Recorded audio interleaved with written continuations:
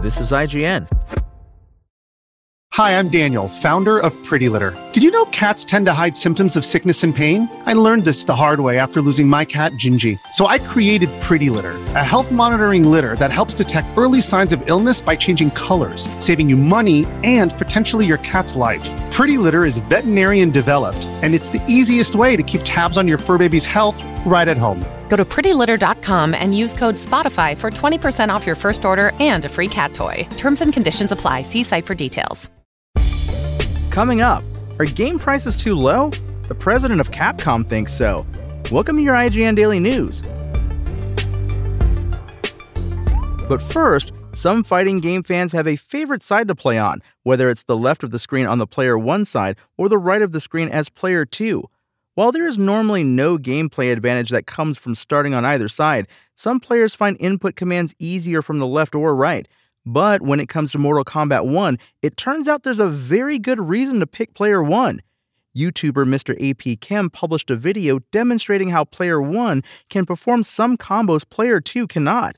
Mr. AP Chem showed this issue affecting chilly Mortal Kombat veteran Sub-Zero, but it turns out it affects every character in the game across all modes and in all versions. In short, player 2 cannot connect some combos. It's a significant bug, one that has sparked shock within the Mortal Kombat 1 community, especially those into the competitive multiplayer side of the game. Thankfully, Player 1 Advantage is now listed on publisher Warner Bros. Games' Mortal Kombat 1 bug tracking website under the In Progress section, which suggests developer NetherRealm is on the case. Up next, Tomb Raider: The Legend of Lara Croft, Netflix's upcoming animated adaptation of the legendary video game franchise, has received a first-look teaser trailer and a release window of 2024. This new animated series, which was first announced back in 2021, is set after the events of Crystal Dynamics' video game reboot trilogy and is being brought to life by Legendary, Crystal Dynamics, and Castlevania's Powerhouse Animation. While it wasn't officially announced, reports have stated that Agent Carter's Haley Atwell will be voicing Lara Croft. While we don't yet know exactly what Lara's next main adventure will be in the world of video games, Crystal Dynamics did tease in 2021 that it was working to unify the timelines of Core Design's original games and its own reboot trilogy.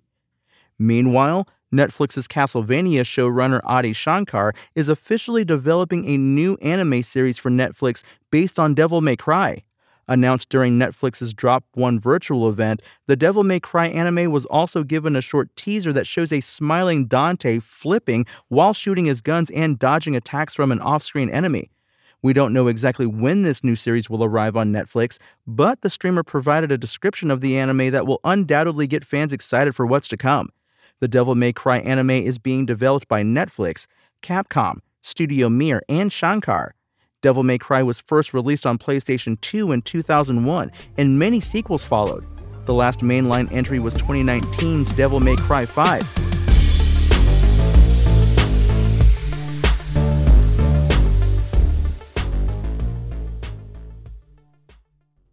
Capcom president Hiroshiro Tsujimoto claims that the retail price of video games is currently too low. According to a report during Tokyo Game Show 2023, Tsujimoto said that development costs for video games have become too high. Development costs are about 100 times higher than during the Famicom era, but software prices have not gone up that much, he explained. Additionally, he claimed that there needs to be pay raises, saying, "Considering the fact that wages are rising in the industry as a whole, I think raising unit prices is a healthy option for business." Tsujimoto also went on to claim that a slow economy wouldn't have a big impact on video game prices either. Just because there's a recession doesn't mean you won't go to the movie theater or go to your favorite artist's concert. High-quality games will continue to sell, he said. Publishers have started to charge $70 instead of the previous norm of $60 for PS5 and Xbox Series X and S versions of their games during the current generation. This started with the big developers like Activision and Electronic Arts. First-party publishers like Sony didn't initially raise their prices on their PS5 games, as Ratchet & Clank, Rift Apart, and Returnal were $60.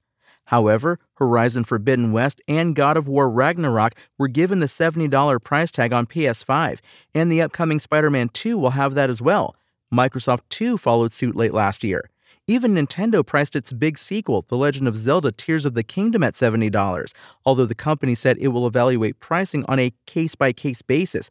Capcom, however, has continued selling its own games like Street Fighter VI for $60. Even the iPhone 15 port of its Resident Evil 4 remake will cost the console standard of $60, it was revealed.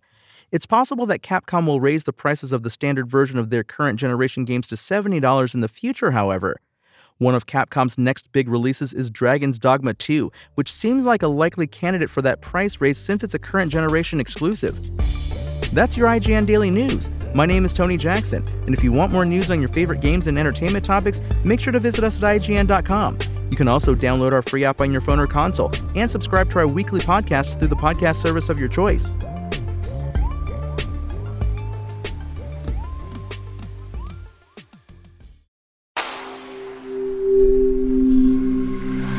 Spoken Layer. Want to learn how you can make smarter decisions with your money? Well, I've got the podcast for you. I'm Sean Piles, and I host NerdWallet's Smart Money Podcast.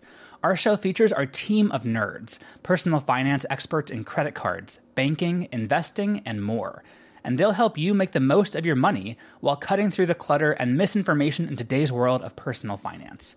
You'll get clarity on strategies to help you build your wealth, invest wisely, shop for financial products, and plan for major life events. Listen to NerdWallet's Smart Money Podcast wherever you get your podcasts.